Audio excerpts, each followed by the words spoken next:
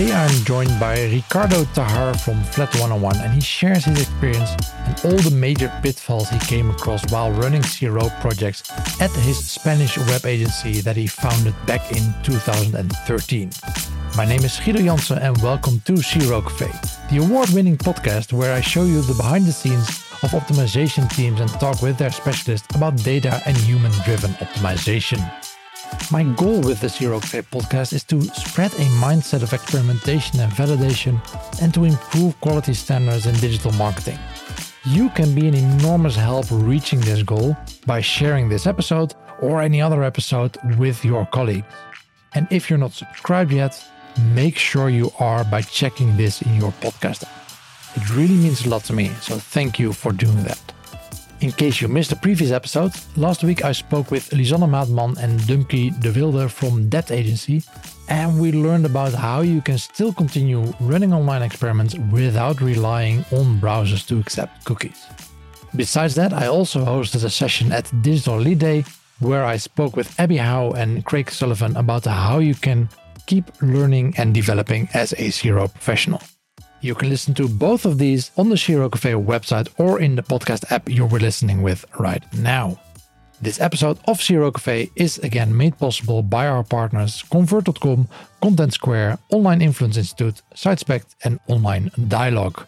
Welcome to Season 2, Episode 40.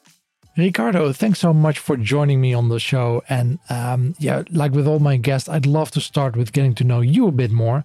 So let's get started with how you got involved with CRO. Oh, well, first of all, thank you so much for having me here and how this thing started. Let me think. I think it was 22 or 23 years ago, while I was studying laws in the university, and I discovered the internet. In the in the late 90s. Yeah. So I really was involved in some artistic stuff like drawing or playing with Photoshop, all this kind of stuff. And I discovered that I can be one person that makes websites, So I started making websites for free at the beginning. And then I discovered that some people thought that was a good idea to pay me for it. So I moved into the business and I started working doing this kind of stuff. In my first visit card, I think I was webmaster. The guy that does everything around a website. So that's how I started. And I moved in my next movements. I moved to UX and analytics, and finally into business. And that's how I have the whole thing. The analytics part, the UX part, and the business part that makes the CRO make sense. And so you currently own the company Flat 101? Yes, that's my company, yes. So what do you guys do? Not only CRO, right? You do the whole package. No. Well, I always say that we are a company with 7 years in the market. We were born in 2013.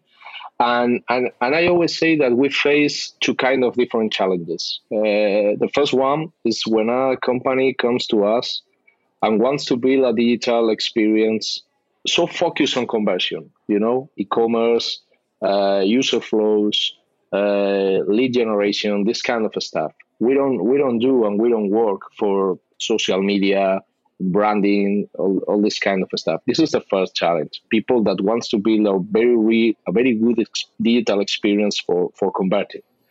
And the other kind of projects is when some companies comes with digital services or digital products, and they are not working the way they thought. So they say, "Hey, I have here a problem. I don't know where is the problem. So please help me to fix all this stuff, and let's make it work." Sometimes it's on e-commerce, sometimes it's media. Yeah. It doesn't matter, but they are not achieving the goals they have for the digital business, and that's why they come to us. These are the two kind of projects we work. And how is your business, or maybe even your client business? How was it impacted by basically 2020? Well, here we are in Spain, so you know that Spain has a very hard situation. across the pandemic. Of course, I think we are lucky because all of our clients are still our clients. We don't have any loss. But the problem is that the conditions of your work have changed a lot in financial terms, in negotiation, in all these parts of your relation with your clients. But to be honest, in these last months, just facing 2021, we are receiving now a lot of RFPs, requests, all this kind of stuff. Because I think that here now every company has a very clear vision that really needs to be in a digital scenario. You know, they really need not only need to be there, but also to be in a very good way. Yeah. Because if you want to be competitive right now, it's not enough just having an e-commerce, or it's not enough just having a website or an application. You really need to be really good at what you do. Because if we take a look at the data we have about conversion rates, incomes, all this kind of stuff, people who really care 2 or 3 years ago of building very good digital products or very good digital services, they are achieving a very high increase in their business objectives in digital. So it's a little bit complicated. You have to be in a mindset that allows you to balance, you know, because now I have some information, maybe in 2 days I have a completely different information, so I have to adapt. But the best part of this situation is that almost every company, almost every individual, now it's very focused on the internet and on being the digital scenario in a very good way. Yeah. So that's something, in the theory, that's something good for us. The problem here in Spain is that we have almost a quarter of all companies with serious risk of disappearing, or with serious risk of very hard financial injuries. Yeah, and that's always hard for those people that cannot move that fast, right? Or the companies that cannot move that fast towards digital. But yeah, it sounds very familiar. That's part of the businesses that were already in online.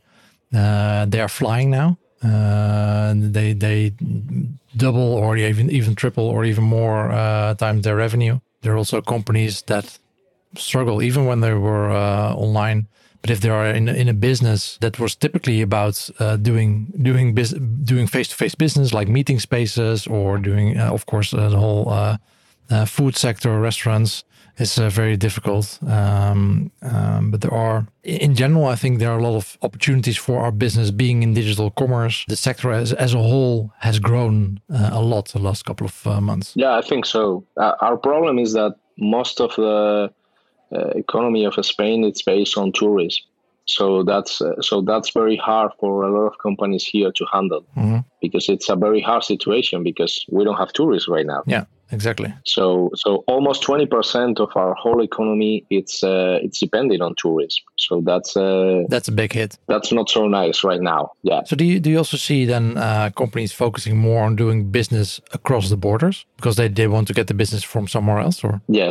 Yes, but I think this is something that comes for the last years, maybe. I mean, Spain is typically exporting professionals. You know, a lot of people that is good here finally works abroad in other country, in Europe, or even in America or in Asia. But now a lot of people is moving to digital, and also it's very focused on partnerships with other companies outside. And now it's something curious, because in the last weeks, there have been several companies outside Spain that have bought companies from Spain. The last one was a Swedish venture capital company that has bought the main internet portal we have here about renting houses or selling houses, that it's called Idealista. It was about 2 weeks ago by a Swedish venture capital, I think. So yes, now it's like everybody is trying to do different things in order to achieve different goals, and I think that's good. But of course, the companies that has a very classical mindset, you know what I mean, they are going to suffer a lot in this time, but not only in Spain, but worldwide. SiteSpect offers a worldwide unique A/B testing, personalization, and product recommendation solution. SiteSpect works server-side without any tags or scripts, which guarantees an optimal performance. The SiteSpect solution eliminates delays and the chance of any flickering effects, and this approach also ensures that the current and future browser security rules like ITP and ETP don't make an impact on your A/B testing and personalizations. For more info, visit sitespect.com. During this time, you thought, let's publish another book. Yeah, because it's your second book, right? On CRO that you published. Yeah. So what are these about? I have both here. So the story behind this the last book is the last time I was in Madrid before the lockdown, before the national lockdown. The last time I was in Madrid was for presenting the book, and it was the day that things were completely insane about COVID and coronavirus. So it was expected to be a 200 people event, and finally we were, I think, 30 or 40. But that was my last trip, and this is the second one. It's please don't look at the cover. And this is the second one. This is called in English. It's professional CRO strategies and tactics to boost your digital products conversion. And this is the first one that was 2 years ago. That it's just called CRO Design and Development of Digital Business. Okay. So now is the second one. It's just an advanced book, but for writing an advanced book, I need the step before. You know, the step before was 2 years ago when I published the first one. It's just a book about basics, and when you have it worked really well, much more than I expected, and also the company that published the book expected. And now we focus on being just more professional, just talking about tools, how to work with SPA, with single page applications, how to develop your own CRO methodology, knowing which ones are working now in the market, how to work with digital analytics in the quantitative and qualitative way, which are the main roles and functions of a CRO lead, all this kind of stuff. Yeah. So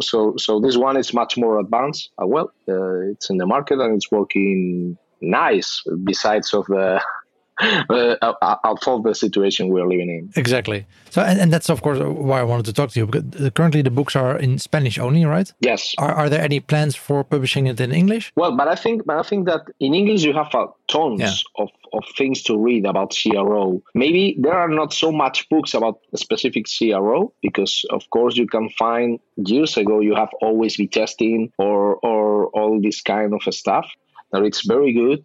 But the problem in my, not only in my country, also in America and other countries, is that we don't have any kind of material in Spanish. Yeah. You know, so we always have to read in English. We always have to translate. That's why this company told with me, hey, do you want to write a book about CRO in Spanish? But I think there are no plans to publish in English. But we as a company and me as an author, yes, we are publishing some things in English. The last was in May. We published in our website a complete study of almost 150 pages, maybe, in English, about how COVID was changing the digital business here in Spain. Yeah. Completely full with data about conversion rates, what kind of revenue each company is having depending on the kind of business that they are running, all this kind of stuff. So we did a set of, I think it was 600 interviews with people just to identify how their behavior is changing in Spain. And you have it in Spanish and you have it also in English. Yeah, I saw it on your website. So it's still available, right? So yes. People can still download that. So we can link to that in the show notes.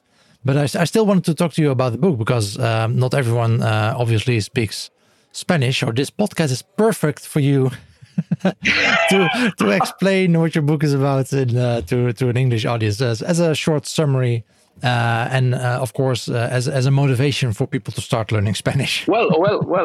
Thank you. Well, it's a good idea to start speaking Spanish reading this book. Exactly. Maybe it's yeah. But the book won't teach you how to ask for a beer or for food, but you will know a lot of CRO. That's of course is secondary to our CRO work. Yeah. So it was a hard challenge because when they say to me, can you write this book? The first thing that comes to my mind was, okay, who's the reader of this book? Who's the people who's going to read this book? So the first one is completely oriented to people that really don't know so much about CRO. It's people that is just investigating. They know it exists, but they don't really know what it is or how it can be used in a company. And the second one is just a focus on the professionals and people that is working in digital marketing, and they really want to move to CRO, or people that is just beginning with CRO. So I started what I think is the core thing in CRO, that it's methodology. You never cannot leave the responsibility of a project to the talent of only one person. So you really need a system. So you need a system, and you really need to build your own system, because not all business models work the same. Yeah. So things that work for you, if you are in retailing or you are selling, I don't know, food for pets, they can work, but they won't work if you are working for an insurance company or a bank. So I'm moving to methodology as the key aspect of the CRO. So I started talking about the methodologies that now we have. Of course, CXL has their methodology, also wider funnel, all this kind of stuff. So I talk about them, and then I talk about the methodology I've been building in the last 10 years, I think. So can you take us through that a bit? So, for example, if you encounter a new client with an average kind of budget that you see out there, how do you approach it? How do you start building that on that methodology? Well, I think a very important thing is just the not only the budget, also the kind of digital maturity the organization has. Yeah. So this is something I specifically write and put into our framework. This is something, for me, it's something critical. You really need to know if you are working with a client that has a high level of digital maturity or a low one. Because in the high one, of course, we talk about tools like Content Square, or maybe ClickTale now it's Content Square, or T-Leaf, or this kind of stuff. And you are working at, I'm sure you will work with data scientists, a lot of probabilistic methods, etc. Yeah. But if you are working with a low maturity, we are talking about digital. If you are working with a low digital maturity company, you have to do more simple things. You have to be like a teacher. So you have to start with simple things and let them understand that simple movements can allow us to achieve important goals, and then move across more difficult ones. You know what I mean? So I define three kinds of companies. The most mature one that has specific teams, has a lot of budget, a lot of tools, a very complex stack, a very complex stack of technology and people. The intermediate one is typically it's a company that it's running business in digital for the last 3 or 4 years. Things are growing, things are going okay, and they want to do the next step. They want to be more professional. So they have some boundaries, and you are the one that it's going to help them to break those boundaries, because they don't have enough knowledge, they don't know what kind of technology they have to choose, or they don't know how to play with Optimizely or with other kind of stuff. And you have the basic ones, the companies that really don't have resources in CRO, but they want to boost their results. So you have to start working in what I call the hygienic part. You have to have all your basics very well done. Yeah. So please don't focus on the chatbot or in artificial intelligence. Don't focus on that if your information architecture doesn't allow people to find a product. Exactly. Yeah. So we work in those three levels. It's same methodology, 12 steps, but three types, depending on the company, in order to be able to make your work the best thing in each company. Marketing budgets have suffered, and the share for A/B testing has been impacted too. If you want to keep testing to enterprise standards, but save 80% on your annual contract, you can consider Convert.com. With their summer release, you can take advantage of full stack and hybrid features, strong privacy compliance, no blink, and enterprise-grade security. Feel good about your smart business decision. Invest what you save back in your CRO program. Check out www.convert.com/2020. Let's, for example, take the middle one, the intermediate one. So how would you start there? How do you start implementing better CRO practices there? Okay, we always do. The first step for us is it's an inception. So we really need to understand the business model of each company, because although two companies seem to be very similar, they never are so similar. So that's why you really need to understand the business model. So to understand business model, you really need to know which is the client of that company, which is the client, and of course, please show me your data. I need to understand your business, but of course, I really need to see and to understand your data. How implementation has been done, yeah. What kind of KPIs or metrics are you measuring and why? Which is your historic as a digital business? How were the results 2 years ago, 3 years ago? Where do you want to move the next year? And then please tell me about your technological staff. Which is your CMS?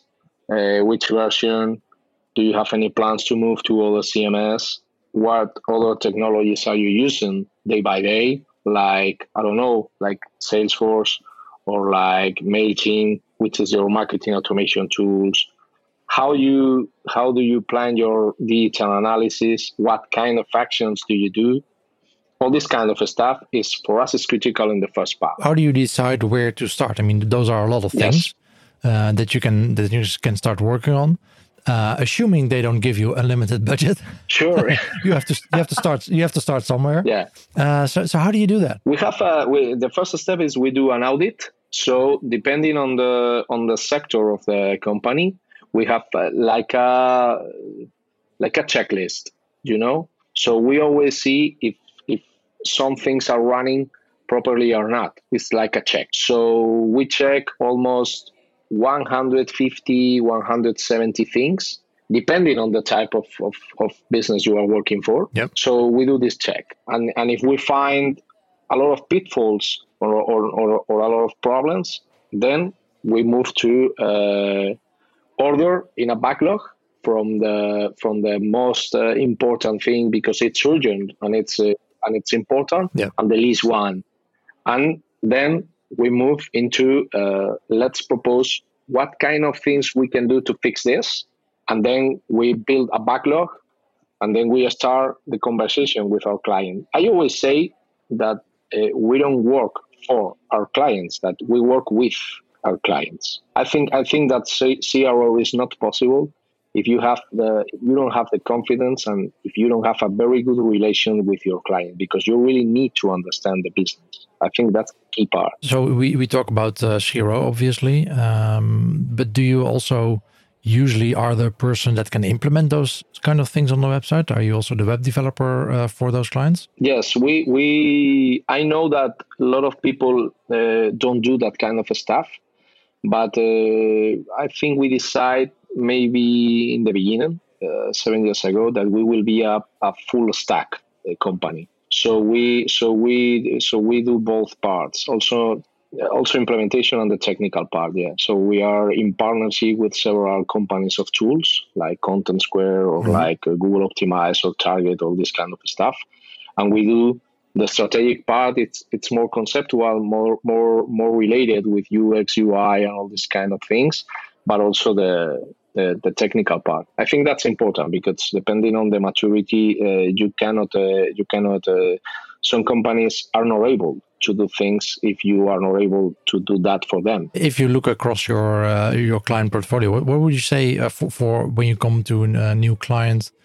What were the most common problems that they have, the most common challenges that they have with Xero or the growth in general? I think a lot of them, a lot of them.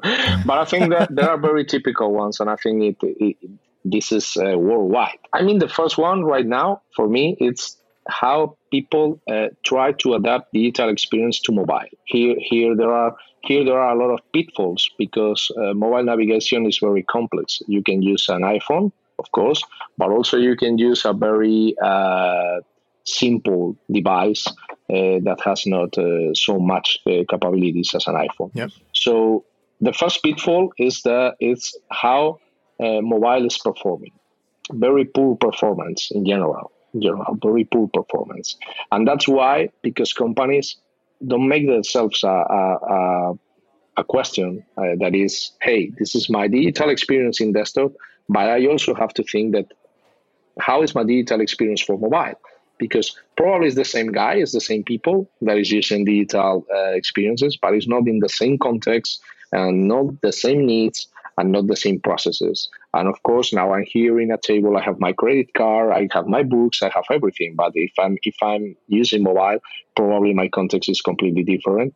Of course, I can be at home. Exactly. Yeah. And usually the people that work on the website, they use a desktop screen, right? Yes. Which makes sense if you work on the website, but then you completely miss the whole mobile experience. Yeah, I think the companies has to start thinking not desktop or mobile. They have to start thinking in digital experiences. And that also means that you have to understand that your client, of course, is visiting your website or even using your applications, but also is going to your stores. And also is talking with people that it's inside the stores. And also is reading about you in the newspaper. And also it's reading your own media or your own ads. So now this is a very huge challenge because in a lot of companies, digital marketing is something like a world apart, and it's not inside the whole business. So people that it's achieving goals is the ones that are understanding that it's only one experience. So you have to focus on the kind of experience that you want to build for your clients. Another typical one, it's about checkout. Everybody's focusing in checkout, and checkout is failing. I have this million or source about traffic that is not working properly in checkout. I have this kind of device that is not working properly in checkout. And of course, checkout problems are very related with technology and how you are managing it to work the right way in different devices or in different channels. And one thing that really I think it's a nightmare and I hate because I don't understand how can I see these things in 2020. It's about the search experience. When you are trying to find a product inside a retailer or any kind of e-commerce, and you are using the search box, there are a lot of very poor experiences about searching products or searching things using for me, it's something very important because if I cannot find a product, how am I going to buy it? So probably it's the first transaction and it's the most important one. Yeah, and often it's already poor on desktop, let alone on mobile. Yes, I think typical mistake here, it's about typo squaring and misspelling. So, we've been working last years in a lot of in fashion. So it's very funny when you see that people is just trying to find products and they don't know the name. They know the name, but they don't know how to write it. For example, if you are looking for something like the expression high waist, here in Spain, young people say, hey, I want my trousers in high waist, but you know how to say high waist, but you don't know how to write it. Yeah. So when you are a Spanish guy and you are trying to look for high waist trousers, they really don't know how to write high waist. So a lot of misspelling, a lot of typo squaring. So what the search engine does for them? 0 results. And probably you have 100 or 200 trousers with high waist. So This is just an example, but it happens a lot of times. And if I cannot find a product, I'm not going to buy it. For over 10 years now, Online Dialog advises about evidence-based conversion optimization with a focus on data and psychology. We see that analyzing data and recognizing customer behavior results in a better online dialogue with your clients and a higher ROI. The team of strategists, analysts, psychologists, and UX specialists gathers valuable insights in the online behavior of your visitors, and together with you, they optimize the different elements of your CRO program through redesign, expert reviews, A/B test, and behavioral analysis. For more information about their services, go to onlinedialog.com. Yeah, usually the search queries on your own website, that's usually a treasure trove for CRO. Yeah. Yes, but you have to track them, and of course you have to take a look on them. Yep. Because if you are tracking them and you never look for that data, but I really love that field of work about information architecture and navigation paths, and of course search queries, because in our experience, it's a very, very important point to work on. Doesn't matter if let's think of it, 100% of the people is seeing the search box, and a lot of people is very comfortable using that, because we are very used to use Google or other kind of search engines. So it's a natural behavior right now. So please just give them a normal experience when they are searching for something. Because if I'm looking for something and you tell me that you have 0 results, I will move to your competitor. Yeah, I think when my girlfriend is shopping on mobile for anything related clothing for our little kid, I think that the first thing she looks for on any website is just a search box. She doesn't even try the main menu or something. Just go to the search box. Because it feels like that's the fastest way to figure out, are they actually providing what I'm looking for? And that's the first transaction. Yeah. And if you are not able to solve the first transaction, what about the rest? Probably they don't mean, So that's a very typical pitfall, and it's very urgent to solve. And now we have a lot of technology to make such experience something really good. But the main problem is that a lot of companies just implement the e-commerce CMS, like Magento, like PrestaShop, or WooCommerce. Yeah. And they are using the search engines that comes with our CMS, and they only work with specific tags. Yeah. So if you don't write exactly the right word, my result will be 0. Yeah. So we have a big problem here, and that's something that you have to focus on solving, because it's a very important part of any conversion process. Yeah, like you said, people are used to using search boxes so much these days with Google, and Google always has a result, and you always will find at least something. So the assumption, I think, is also if there's no result, they probably don't have it. Even if I misspell it, and I do that on an e-commerce store, if I misspell something in Google, I still get results, I get suggestions, whatever. There will be results, whatever I type in. And if you expect the same in an e-commerce store, just type in anything and there's no result, people don't bother going through a menu, going back, trying all kinds of different things if they don't believe anymore that you even have the product. Yeah, you're completely right. But it's something very, very important. And sometimes in some CRO projects, people is focusing on checkout or in selling. Hey, please just take a step back, because your problem is not in your checkout. Yeah. Your problem is that I'm looking for something and I cannot find it. So that's a real problem. Yeah. I always try to be clear with my clients, and I always say the same story is, this is like if I'm going inside a store and I ask to some people that is working there, hey, please, where can I find this product? And they don't say anything to me. That's what you are doing. Exactly. Yeah. Not saying here is not the place. Please go out. No, you are saying nothing. No, just not respond. It's very rude. Yeah, it's very rude. Yeah, but it's true. That's what they are doing. Yeah, exactly. Hey, you just a couple of minutes ago you said, okay, people at the intermediate or the lower level, maybe they know the tools, they play around with it, but they don't exactly know what to do. Or the example you just mentioned, that people focus too much on one part of the customer journey, like checkout. and don't look at other things. So how do you approach this when you encounter this at those companies? How do you train those people and embed that zero mindset at the company? Well, I always have to face a question that is very typical and it's very hard because they always ask what kind of what amount of money or what kind of performance am I going to win or am I going to aim if I work with you? Sounds very familiar, yeah. Yeah. I know. And I always say the same thing. Yeah, well, I cannot promise you anything because I really don't know. Yeah. So what I can promise you is that we are going to use a methodology in order to achieve some goals. But I don't know what measure. I don't know if we will perform 30% better, 5%, 80%. Yes, I really don't know. We always start the same way. So if we have a previous approach in the inception, and we have a previous analysis, we always find 15, 20, 25 pitfalls, some things that has to be solved. Some of them because we found some heuristic pitfalls, talking about UX or usability. And sometimes because we find some pitfalls just taking a deeper look into analytics. So we always propose a roadmap.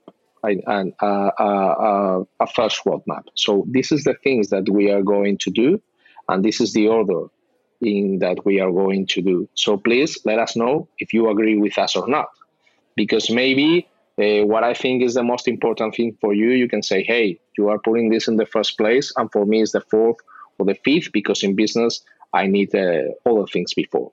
So we always start with this pack of 20, 25 things that we find we have to fix. Most of them comes from UX heuristics or not general best practices, but best practices, specific business best practices, So this is how we start. Sometimes we move into testing, sometimes not. If this is something that is heuristic or this is a UX pitfall or is related to UI, we move directly into a fix. That's how you work, but how do you get your clients on the level that they can do the work themselves, or at least get a better understanding of what you are doing? How do you train your clients? Yeah, I don't know your experience, but for us it's easy because we don't have to train, because people comes with the idea of I want to improve my performance. Yeah. And some people have told me about you.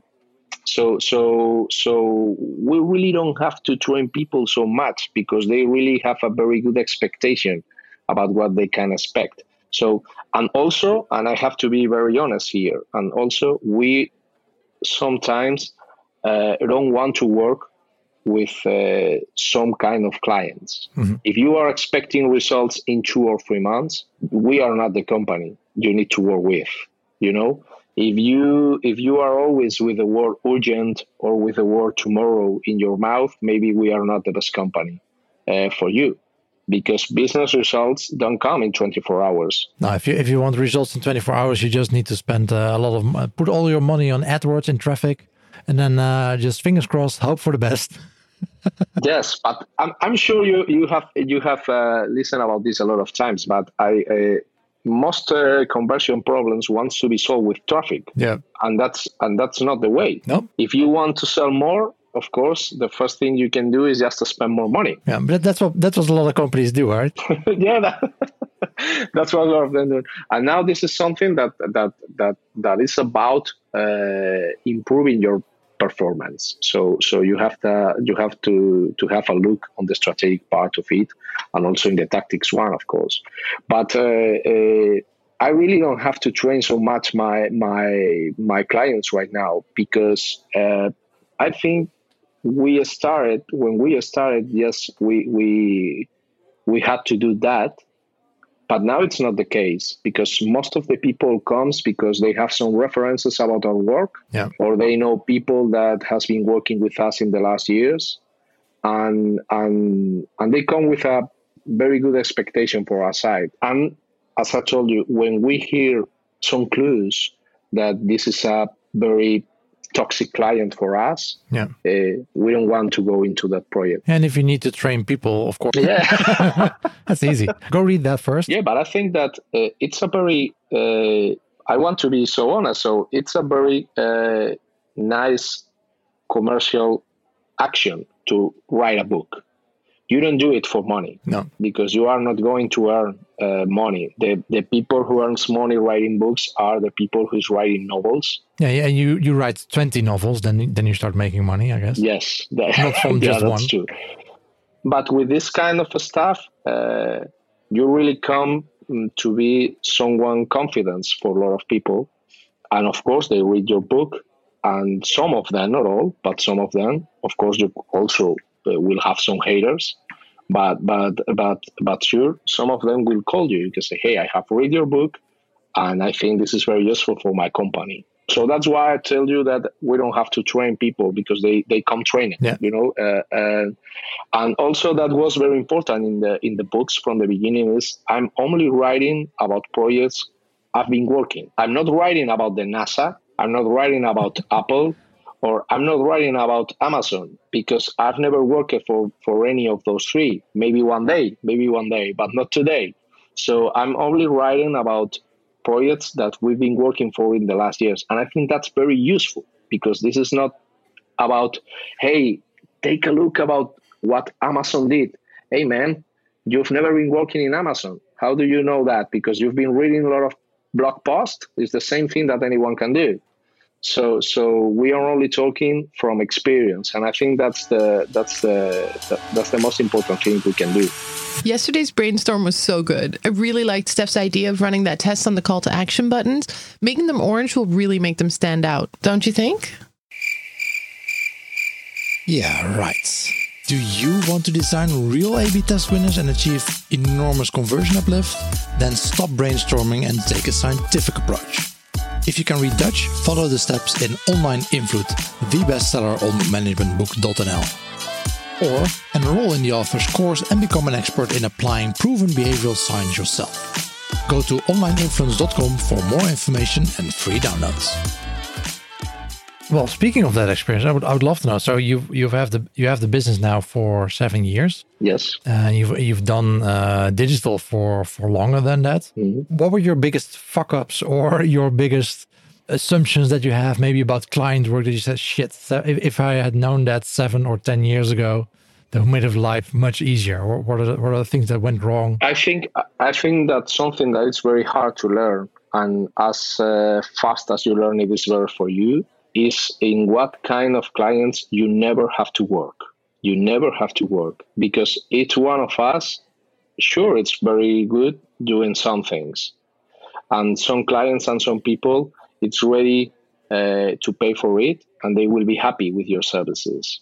But you really need to know as soon as possible who is your real target. Not everyone. Because I think one of my main mistakes as anyone that starts running a business is, hey, I need clients. So I need clients now. Anyone. So anyone, yeah. Anyone is good for me. You have money, you are going to pay me, you're a very good client for me. And that's not true. So what made you a better selector of clients? Well, I started reading a book that one of my partners gifted me, and it's called The Undisciplined Purchase of Less. The author is Geoff McKeown.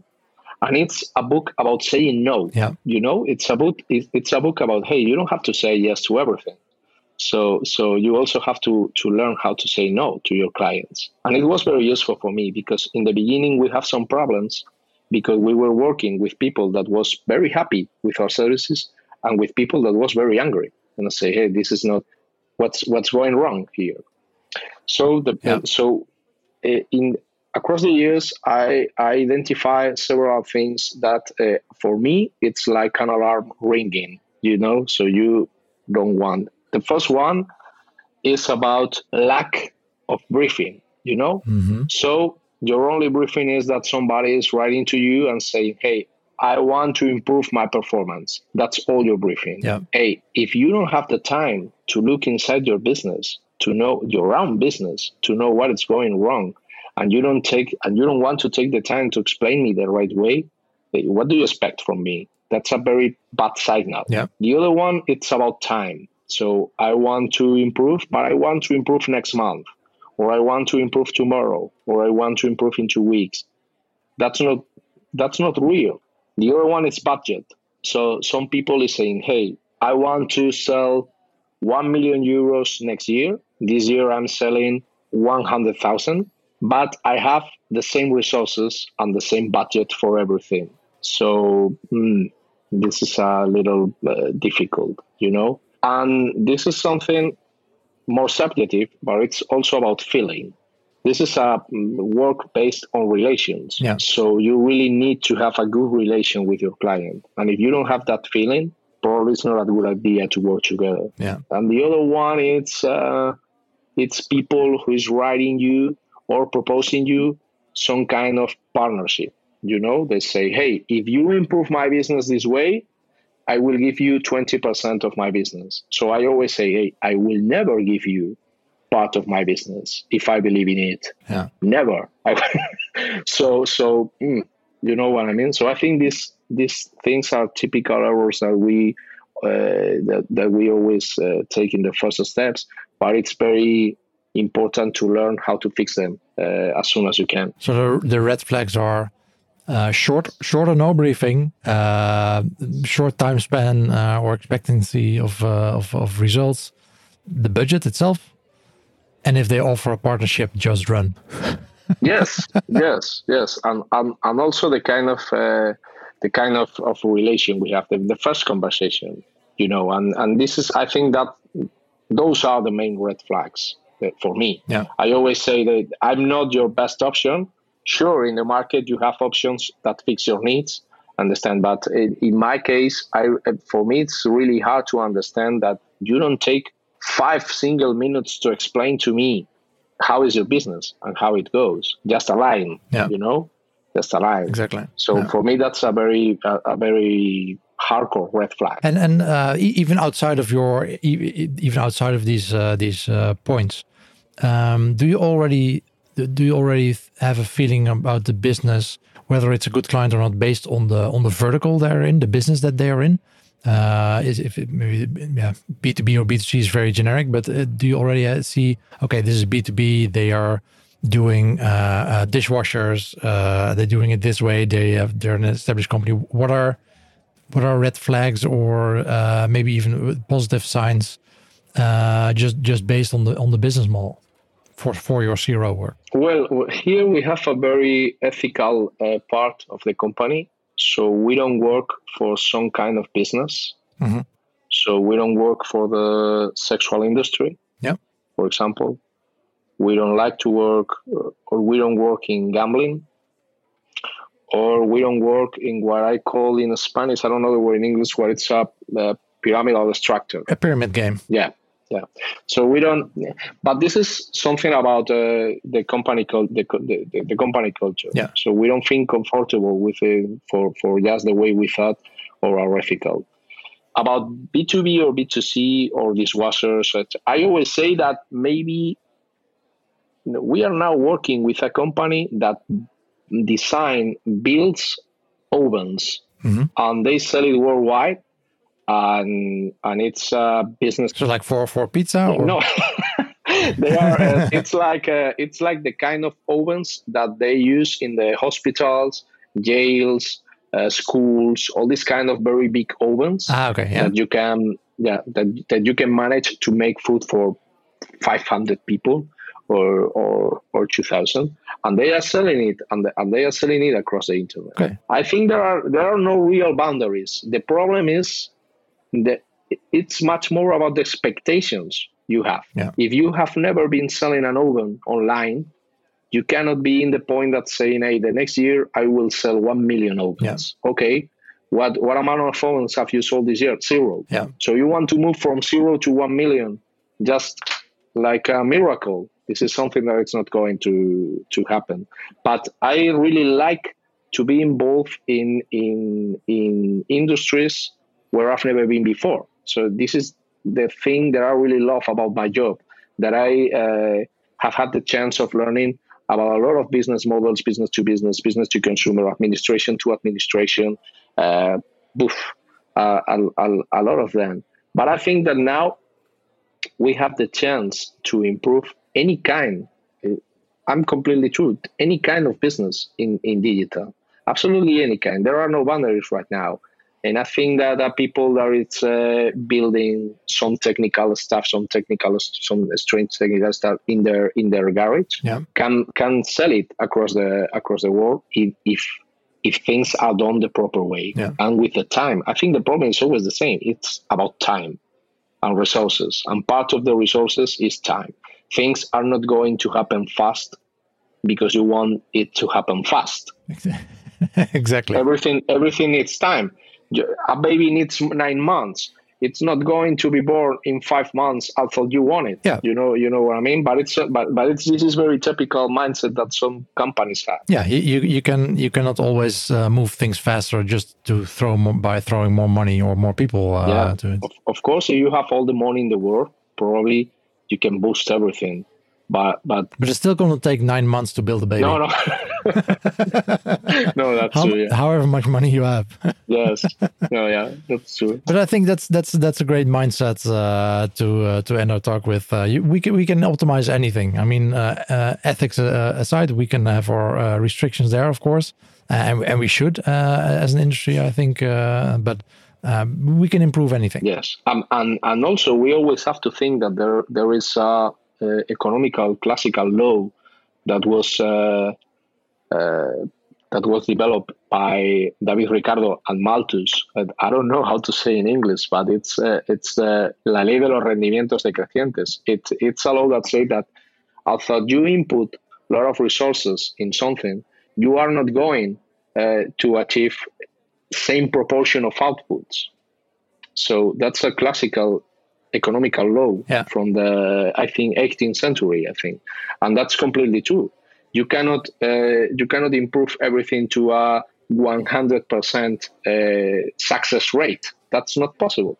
So you always have to be clear about the amount of performance that a company can has, because it's not real to say that you are going to sell at 100% level. Yeah. So time, resources, and also this kind of stuff. Thanks for sharing us your experience with Xero, and good luck with the promotion and the sales of the second book, of course. Thank you so much. We will definitely link to those in the show notes. We will link to those books for those that can read Spanish, and for those that don't. Maybe just do a course on Spanish and then transition into this book. That will be a great start. I mean, you already know all the terms in Xero, so there's a lot of English terms in the book, I assume. Yes, right? Yes. So, that's all everything. That's all everything in English. You only have to make the relation in one word from another, just in Spanish. Exactly. But the main terms are in English, of course. Thank you so much, Ricardo. Thank you so much. It's been a great pleasure. Best of luck to you, and hope to talk to you soon. Thanks so much. Thank you so much. Bye-bye. Bye. And this concludes Season 2, Episode 40 of the Xero Cafe podcast with Ricardo Tahar from Flat 101. And again, make sure to share this with your colleagues if you like the content, especially when you work at an agency. Next Monday in another episode, we switch to the client side when I talk with e-commerce conversion manager Dave Powell from TomTom. And we're going to learn how they quickly switched gears when the pandemic hit and basically a lot of people simply stopped driving. Talk to you then, and always be optimizing.